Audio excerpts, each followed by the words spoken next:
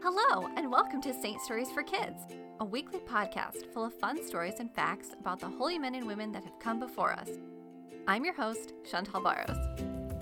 Saint Stories for Kids is brought to you by Shining Light Dolls. Discover award-winning Catholic toys, books, and more. Catholic mom designed, Catholic kid approved. Visit www.shininglightdolls.com to learn more. And sign up to receive free coloring page printables while you're there. Today we'll be telling the story of St. Anthony of Zaccaria, whose feast is celebrated on July 5th. Anthony was born in the year 1502 in Rome, Italy, to noble parents. His uncle was the canon of the cathedral, so he was baptized the same day he was born. Because of his noble birth, Anthony was able to receive a great education, and because of his kind heart and desire to help people, he decided to become a doctor. Even as a doctor, Anthony cared about the health of his patients' souls, and in addition to medical care, gave spiritual advice. He practiced medicine for 3 years before deciding that God was in fact calling him to the priesthood.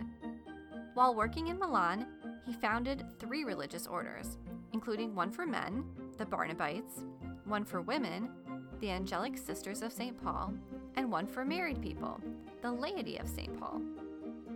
Anthony saw the need to reform a society that had slipped away from Christianity and believed that the best place to start would be with the clergy and religious. He also revived the custom of ringing church bells at 3 o'clock on Friday afternoon in remembrance of Christ's Passion and popularized Eucharistic adoration for the laity. St. Anthony of Zaccaria died at the age of 36 and is the patron saint of all 3 of his orders, as well as the patron saint of doctors. Now it's time for our story. It seemed like no matter where Anthony walked in his hometown of Cremona, he could hear music playing. Gentle melodies always seemed to be drifting on the breeze, and it made him smile. The town held a certain attraction for musicians, and Anthony couldn't help but think about one of his musician friends. He played with such skill and confidence. It was a wonderful thing to see. Lately, Anthony did not feel very confident at all. He had spent the last 3 years as a doctor and loved helping people. But as time went on, he felt less sure about his vocation. He was a good doctor, very skilled at helping people. But really, he wondered if God was calling him to the priesthood instead. But Anthony didn't feel like he was worthy to be a priest. A priest was something special, someone very holy, and well, Anthony just didn't feel like he was good enough. As he walked down the street towards his house, Anthony felt completely confused. He felt both called to be a priest and also not good enough to be one. He didn't know what to do.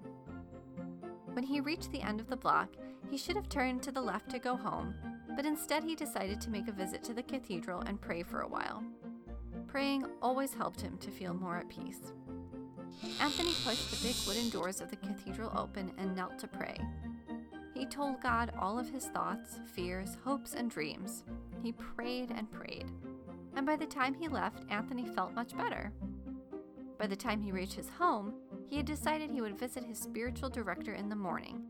And Anthony felt like God was asking him to listen to what his spiritual director would have to say. Early the next morning, Anthony made his way to visit his spiritual director. The kindly priest listened to Anthony's problem and told him he would pray about it. Several days passed, and the 2 men met again, and his director said to him, "God calls you not to labor for the cure of the body, but for that of souls.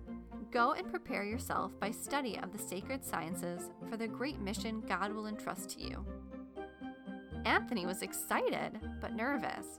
He hadn't felt like he was good enough to be a priest, but he trusted that God was answering his prayers through the advice of his spiritual director. So even though he had doubts about himself, Anthony studied very hard and prepared himself for the priesthood. Anthony was ordained, and the day came for him to celebrate his first Mass. It was a very special occasion, and St. Anthony was filled with gratitude that he had been able to fulfill his dream of becoming a priest. But he wondered what God thought. He hoped he was in fact doing God's will. The time for the consecration of the Holy Eucharist came, and as St. Anthony lifted the host and chalice in blessing, a beautiful light appeared around him, and angels appeared and surrounded him. The angels angel stayed, praying with him until the host and wine had been consumed. Anthony was shocked. He thought he was unworthy, but clearly he was wrong. God wasn't just okay with Anthony becoming a priest, he was rejoicing. God knew Anthony was the perfect man for the job. Everyone that was present at the Mass was amazed. The news of the miracle spread all around the town. This new priest truly must be something special if God would allow such a miracle to occur at his first Mass. The story of St. Anthony Zaccaria reminds us that even though we sometimes feel like we aren't good enough for what God is asking us to do, God knows that we are. St. Anthony Zaccaria, pray for us. Thank you for joining us today, and we hope you enjoyed the story. Be sure to subscribe to the podcast, tell a friend, and reviews are always appreciated. Until next time.